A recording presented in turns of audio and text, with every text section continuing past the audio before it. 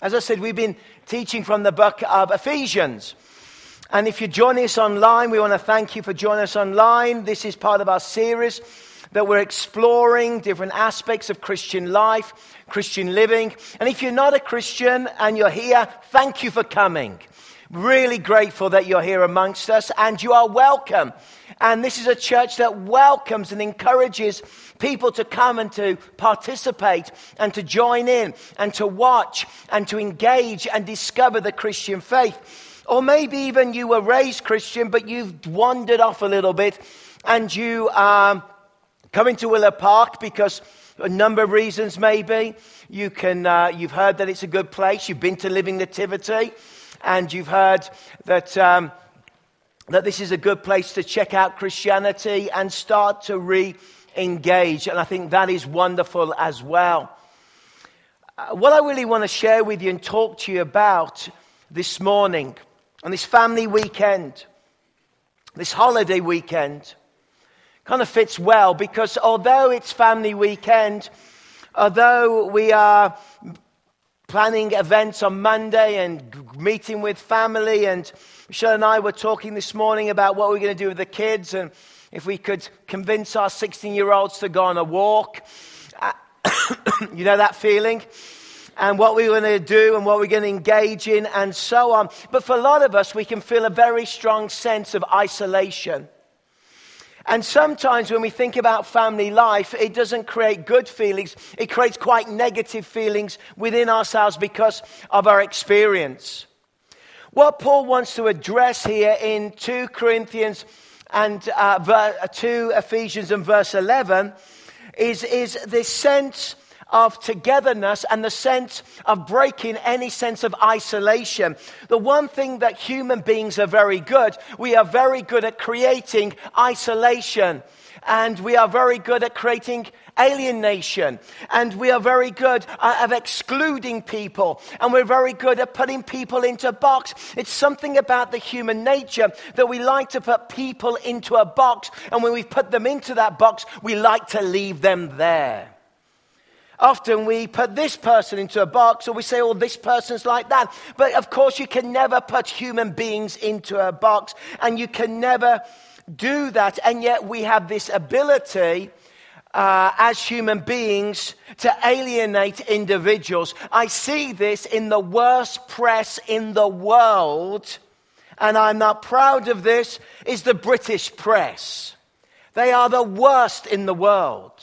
They're worse because they alienate people. And it's when I did a postgraduate studies in drug abuse and intervention strategy when I was a graduate, we looked at the way that the media treated different groups of people and made them feel what the phrase is, demonized, made them stand out and say, this group of people are causing these problems and this is because of this. And it was very monotone, it was very black and white, and they looked at this section of society and what the media would do. They would focus on this section of society and they would make them feel inadequate or useless, or they would make them feel that the problems of our nation is down to this group of people. Have you seen that happen in newspapers?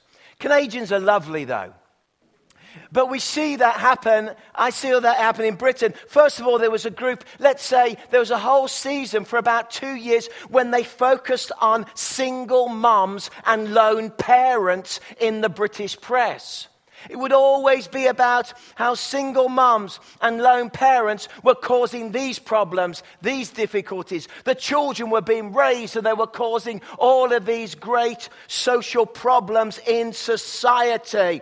And they would focus on lone parents and single moms. And then, of course, it moved on to those who had dependency issues, those with drug issues, those that struggled with addiction, and the media focused on that for a number of years. And you could see how they would create an issue, whip it up, and to focus in that way. Then it would move on to people with mental health issues. A couple of scary stories about somebody so very ill doing something would be front page on these particular newspapers and would point them out and say, look, everybody who suffers with any form of mental illness, look, there's all of this. It's alienated that group. In recent years in Britain, it's been immigrants from Poland and Bulgaria, and looking at people. Now that's completely different from Canada, of course, because Canada loves immigration. You're the only country in the Western world that wants 250,000 people to emigrate every year to keep the economy going. I'm grateful because that's how I can get in. It's wonderful. But in Britain, of course, there's going to be 1 million Poles are going to come and they're going to take over Britain. The Polish are coming and they're all plumbers. And there's been no help, or we're not going to be able to find an English plumber. Let me tell you something. Don't look for an English plumber sometimes. Those Polish plumbers, they're amazing. And we've got this idea about alienation. But let me tell you something about the church, which Paul wants to teach us here. The church is not meant to be a place of alienation. The church is meant to be a place of embracing people with their stories, with their problems, with their difficulty. There are no outsiders in the kingdom of God. He wants to welcome all with their pain and their story. He looks at that lone parent and says, I want to be with you. I want to be a father to you. I want to help you. I want to be with you, and I want to strengthen you. He looks at that individual with an addiction issue and looks at them, and if you're not a Christian, realize this. He looks at them and he says, you know what? I want to bring freedom and hope into your life. He looks at that person who is ill or struggling, say, with mental health issues, and they say that church should be a wonderful place where people feel loved and accepted. That's the kind of body that there is no walls. Nobody is excluded. People are loved. And if you come from a foreign heritage, which of course we all do, because this is Canada, well, most of us, unless we're First Nations, of course, God welcomes us all. So there's a big debate in the church, you say. We divide ourselves over politics. We divide ourselves over nationalities. We divide ourselves in ethnic lines. We are so good at creating division, creating doors, and locking those doors towards people. I have a vision. It was a vision when I became a Christian at 16 of a church that loves, that welcomes, that cares, that engages with everybody in society with the great message of the gospel. I have a vision that the church should be a place where it's not a place of walls, but it's a place of openness. It's a place of God's grace. It's a place of God's love. And this is what Paul is trying to communicate, that the great divide he's talking about in this verse is between Gentiles and Jews. And their separation, and yet he's declaring in these 11 verses that something incredible has happened. None of us like to be alienated. None of us like that feeling. I remember I was in Northern Ireland, and I'd been speaking at some youth events, and I was training for a marathon, and I went off for a long 20-mile run. Now, it's a great place to run, Northern Ireland. I don't know if you've ever been there. Beautiful country. Rains a lot, has its problems, of course, sectarianism. And I went for a long run and I was absolutely bursting for the washroom. And so I went into this particular little public house, this bar, and I walked in and I looked at the barman and I said to him, "Excuse me, sir, could I use your washroom?" Now, of course, I didn't call it a washroom because they don't call it that in Northern Ireland. "Could I use your toilet, please?" He looked at me and the whole of the bar went quiet. I suppose he looked at me and saw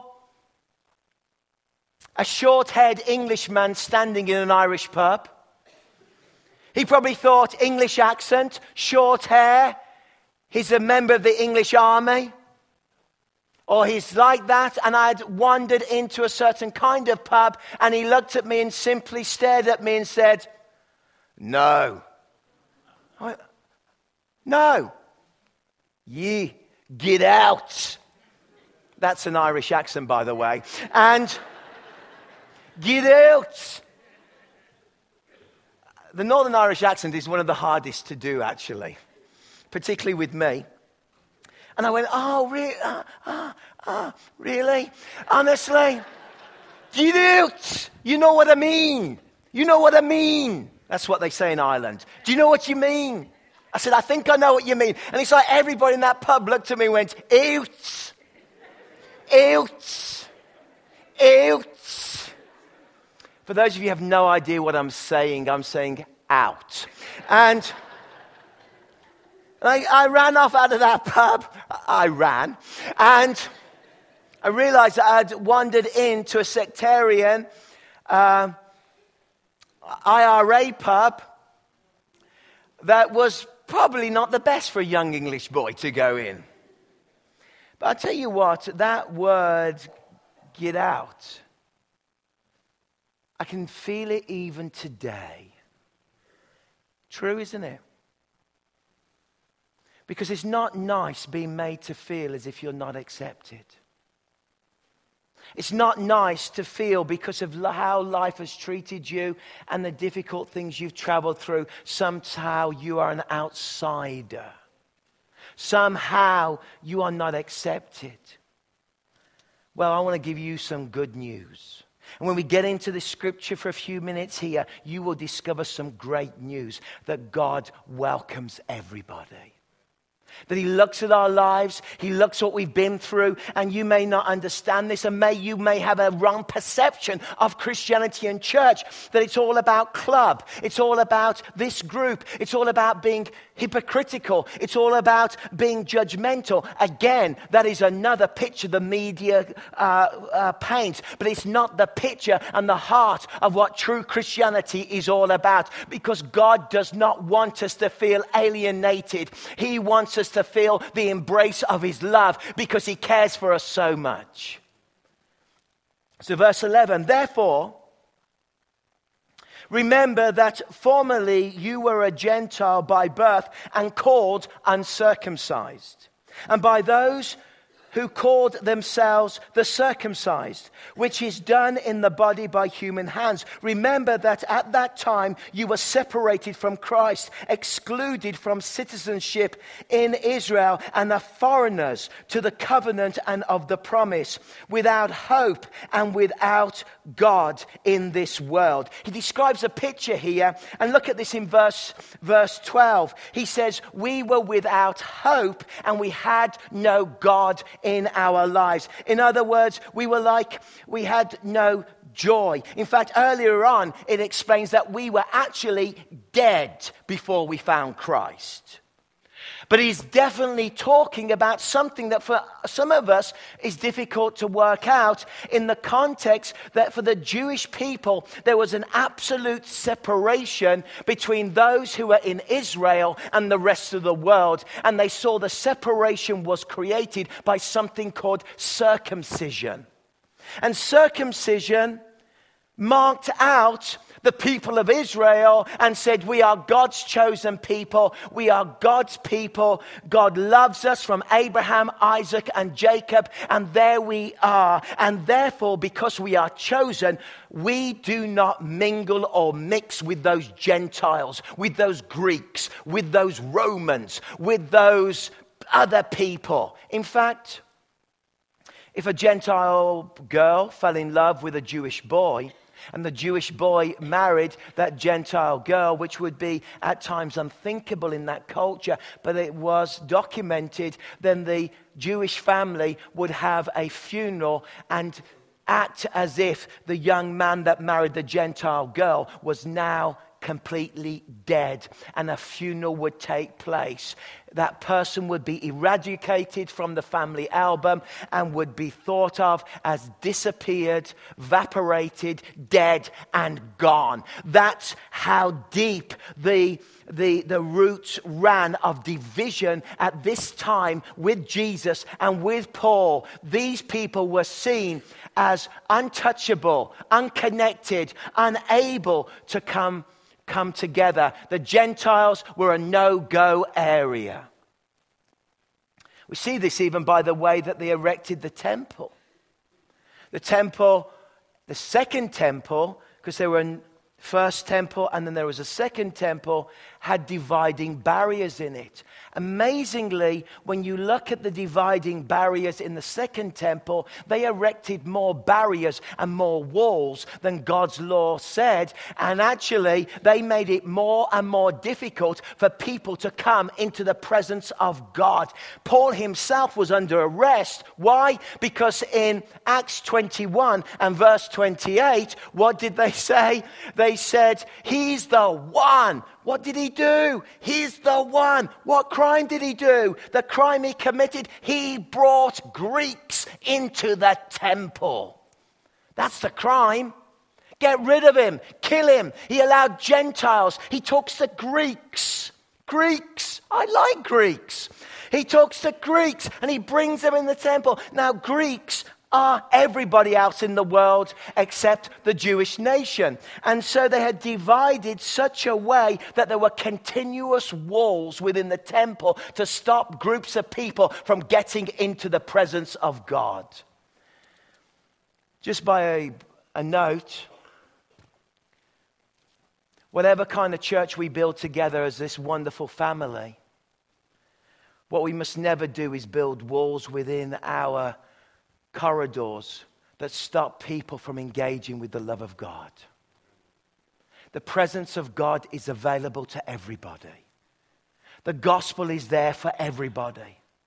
In their brokenness, in their pain, not in their alienation, not in, God wants them to come. He wants them to know. And this is what Paul is saying. You were once a foreigner here in Ephesus. You were once an outcast. You were dead. You had no hope. But because of one person, the Lord Jesus Christ, you have been welcomed into God's kingdom. Something amazing has happened with this Messiah Jesus, that the whole world, the whole Gentile world, are welcome to join. The Egyptians, the Greek, the Europeans, those from China, those from Asia, those from around the globe. Something amazing has happened, and what has taken place? The walls that divide us have been destroyed, and humanity can know a new beginning because of Christ the Redeemer. Is that amazing? That's what we live under here. Verse 14. And how is it achieved? Well, verse 13, it's achieved through something called the blood of Christ. The death of Christ is achieved through his blood. For it goes on. For he himself is our peace, who has made the two groups one and has destroyed the barrier, the dividing wall of hostility. You know what Christianity is about? Christianity is about destroying dividing walls of hostility and introducing people to the Prince of Peace. Jesus loves to destroy dividing walls. He loves this. And the greatest dividing wall was between us and God. And by setting aside in his flesh the law with its commandments and regulations, his purpose was to create in himself, now look at this verse, in himself one new humanity out of the two, thus making peace. You look around the world and sometimes, and you start to think about what goes on.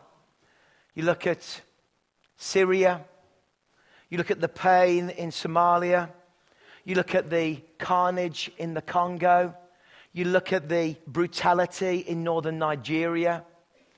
You look at the isolation and persecution in northern Korea. Wherever you look in the four corners of the globe, you could step back and say, we need a new humanity.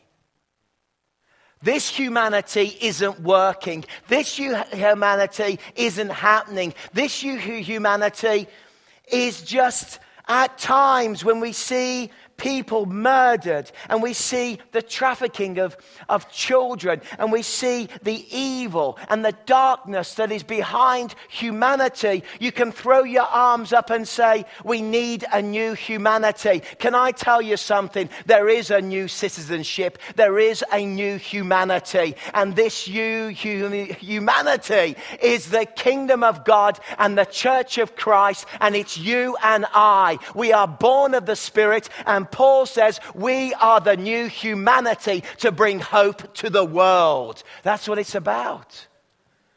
So everything we build in church should bring hope. It should bring a new humanity. I'm part of a new humanity. An amazing humanity that is linked in Christ. How can I explain this better? You've got the Jewish thing, you've got the Gentile thing, you've got the war that divided them, you've got the battle, and then there comes Jesus, the Messiah. Where I was born, there's a river that runs through my town. It's called the Stour. And it runs all the way down, and it's a smaller river. And I've gone down it. I've jogged the full length of it. It's about 25 miles long, actually. So it's not big. It comes from a spring in some hills. It's probably as wide as this area I'm preaching in. And it is, for many years, it was polluted. The heart of the Industrial Revolution. There were never any fish. If you fell in it as a kid, you'd die. And it was just toxic, horrible. Now, I've been back in recent years, and now they say they've cleaned it up, and it's amazing. It's full of trout, and they're even saying that salmon are making their way up. I think that's nonsense. But there's trout there, and I saw them. And so this little river has a great history in the birth of the Industrial Revolution that changed the world. It's where iron ore came from. It's where the world was altered. It's where the first steam train was built on the banks of this little river that was sent to America, the very first ever steam train. Think of that for a moment of Israel. A little family. Abraham, Isaac, Jacob. The 12 tribes, the story of this little tribe that grew and grew, that was enslaved and then found freedom and found their place in the world. This story is like a little river flowing, showing us, guiding us, a narrative and a story. And you might look on this and say, well, it's small and insignificant. But as you run down this river, there's a point where suddenly this river meets a mighty river, an incredible river. It's a river that's divided the history of the nation, called the River Severn, that starts in Wales and runs through Shrewsbury and Gloucester and down to Bristol. And suddenly the Stour flows into the Severn, and it becomes one river, and it becomes a mighty river. It becomes a wide river. That river travels to the Bristol and to the Bristol Channel, where ships have gone all over the world, to every corner of the globe from that point. And this is what Paul's making. There was a divine, glorious river that flowed through Israel, and then it joined all of humanity, and it brought its life, it brought its answer, it brought its message of a great God. And suddenly this smaller river became a mighty river that changed the course of human history, because Christ the Messiah died on the cross and came to bring about a new humanity. Think about that. And I use an English river, I'm sorry. It's very simple in Canadian Geography, I love it. I love Canadian geography. The Ottawa River, great river. Starts in northern Quebec, beautiful river. Goes through northern, all the cold things, flows all the way. Where does it flow into? The massive, the humongous St. Lawrence. See, think of Israel like the Ottawa. And now think of all of humanity joining in on the greatest canoe ride anybody could ever have. Unless, of course, you go over Niagara Falls. But the analogy breaks down there. So coming back to the text for a moment. What word is used a lot in the text? Peace. Peace. Do you know what really bothers me when I go on Google and Google peace? It's all this new age stuff. I've got to cross my legs. I've got to do this. I've got to have this eye. I've got to find inner peace and serenity. And it really bothers me because for 1,900 years, there was one faith, one group of believers that had cornered the market on peace. And do you know who they were? Christians. What's happened to us? We become so stressed out. We become so full of anxiety.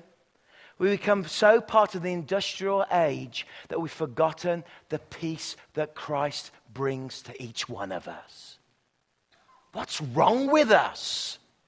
We serve the Prince of Peace, but we run around like headless chickens. Like we serve the Prince of... Anyway, moving on. But peace, what does the word peace mean here? It's down here in verse 16. And in one body to reconcile both them to God through the cross, by which he put to death the hostility, he came and preached peace to you who were far away. That's you and I in the big river of humanity. And to you, preach peace to you who were far away, and peace to those who were near, which of course is the Jewish nation. But he came to preach peace. For through him we both have access to the Father by what? By the one Spirit. What does the word peace mean here? It's two lovely words. It actually means wholeness. What Christ wants to give you is not alienation, not isolation. What he wants to give you is wholeness in your life. What he wants to give you, my friends, is harmony. Harmony. Harmony. It literally means that. And many of us are suffering with the lack of peace because the harmony with us and God's Spirit has somehow been broken. We've forgotten that we are citizens of the King of Kings and the Lord of Lords. And maybe you've wandered in here this morning. I want to tell you one true fact. Give your life and follow Christ, and he will give you harmony, and he will make your life whole, and he will bring peace to you, because that's what it says on the tin. And I, for one, can testify that it's true and that it works. See, alienation means being excluded. Why do we feel excluded, friends? Why have I noticed in our culture, in Kelowna culture, that many people talk about feeling a stranger in their own town? Why is it that people feel a stranger in their own church? Why is it that we forget the great truths that are being communicated here? And these are the three great truths I'm going to finish with in these final moments.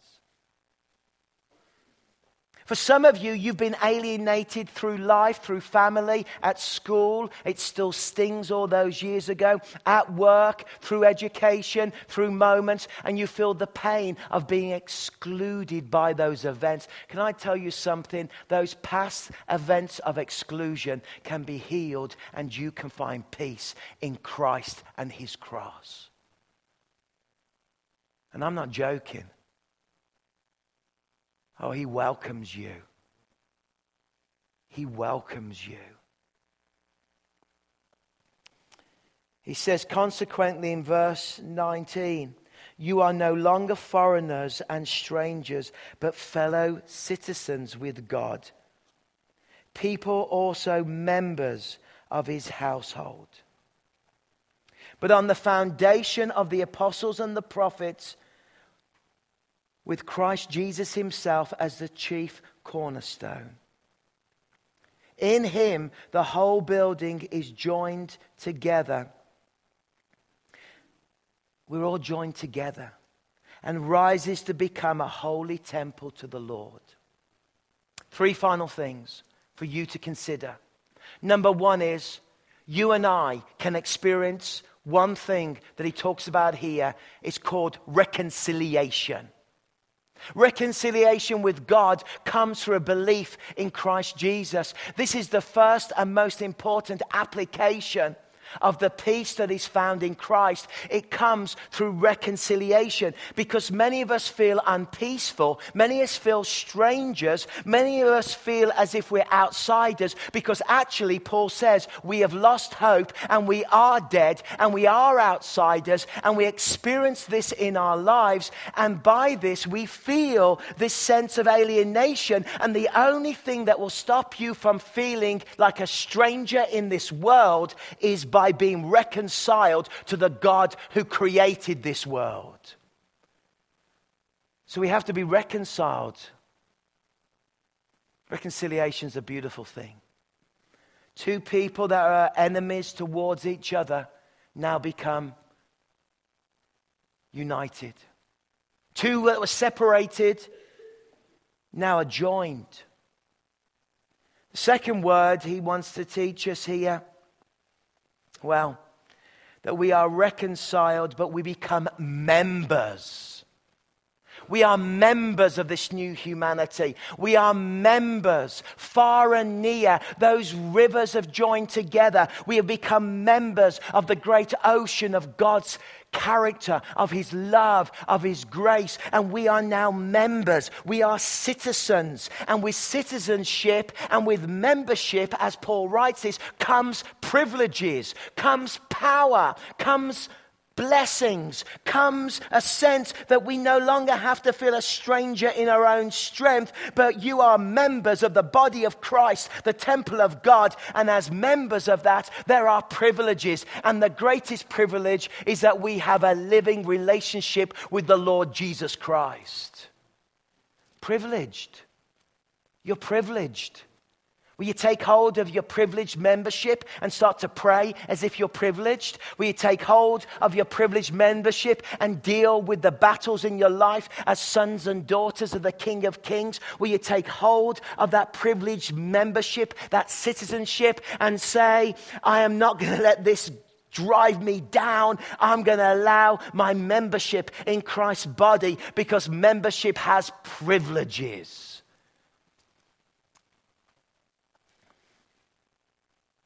And finally, unity.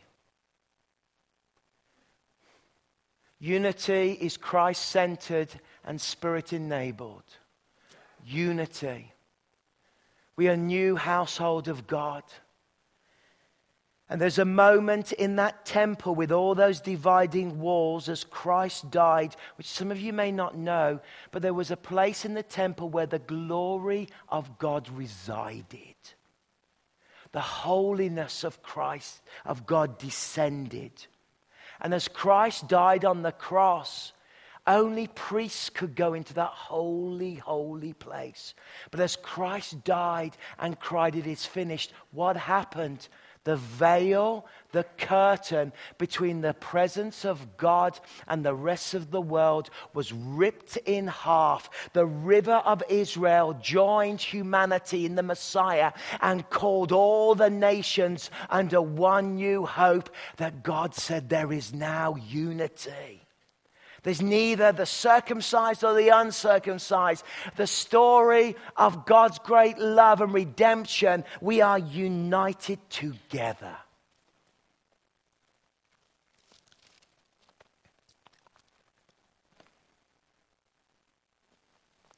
Wow. What does this mean for us practically? It actually means so much. But really what it means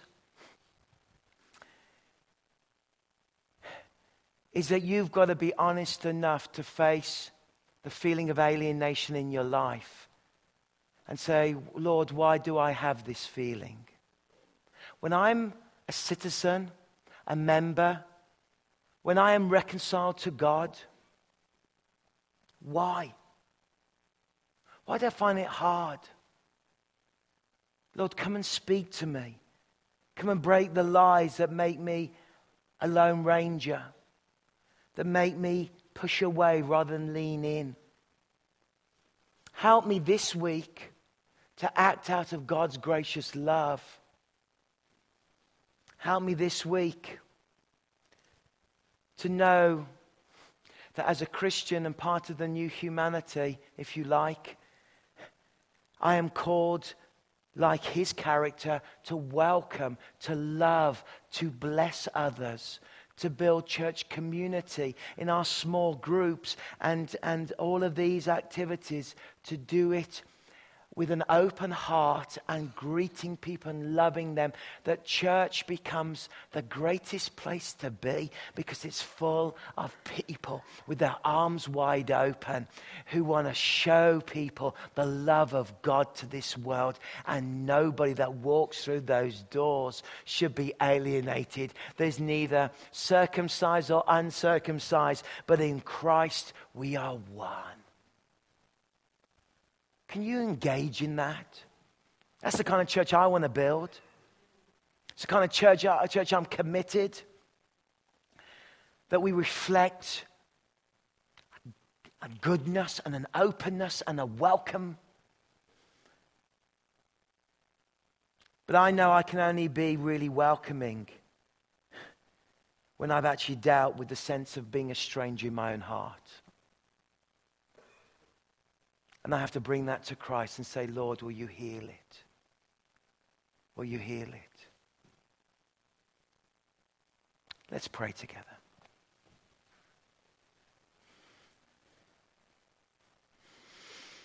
I've mentioned different groups. I know the congregation well these days. And the confidence I speak about speaking about different groups, about whether you're maybe you sat here and you have been through a very sad and difficult divorce. Maybe you've been sat here and you felt the pressure of being a lone parent. Maybe your family's been touched by mental health issues and sickness. Some of you read Michelle's blog this week. We spoke about her brother who suffered with schizophrenia. And what a battle that was for 2 decades. For some of you, you feel hurt and isolated because of what somebody said to you in the past, and those words still sting. Christ wants to come, break the veil, and heal you in the next few minutes, the final moments of this service. It starts with you reaching out to his presence, walking into his holy of holies, and laying before him whatever isolation, whatever exclusion, whatever hurt, whatever damage you feel. Let it go. Let the Lord touch it. Maybe you're not a Christian, but you like what I've been saying. Consider today in this song whether at the end, if I invite you to give your life to Jesus, whether you will commit your whole life to Jesus this morning. Father, I pray right now for us. Friends, for a moment, my family, I'd love to pray for you. I'm not going to embarrass you. Never do that. But as you're praying, you know that you've got a hurt of alienation inside of you, and you felt a stranger or excluded in some area of your life, and this struck you this morning. If that's you and the Lord has highlighted it, just slip your hand up and say, dear pastor, join me in this prayer. I'll join you in this prayer because I need the Lord to heal an alienated heart. If that's you right now, just slip your hand up. God bless you. God bless. God bless. So many of us feel alienated in the balcony. Slip your hand up. God bless. God bless. Father, I pray for my brothers and sisters that feel a sense of loss and alienation. I pray in faith that in the next few moments, as they confess this and bring it to you, you will heal their sense of feeling estranged. And that, Lord, we will receive our full privileges of members of the new body. The glory of being united with you. That we receive from you your love now. In the name of Christ. Amen.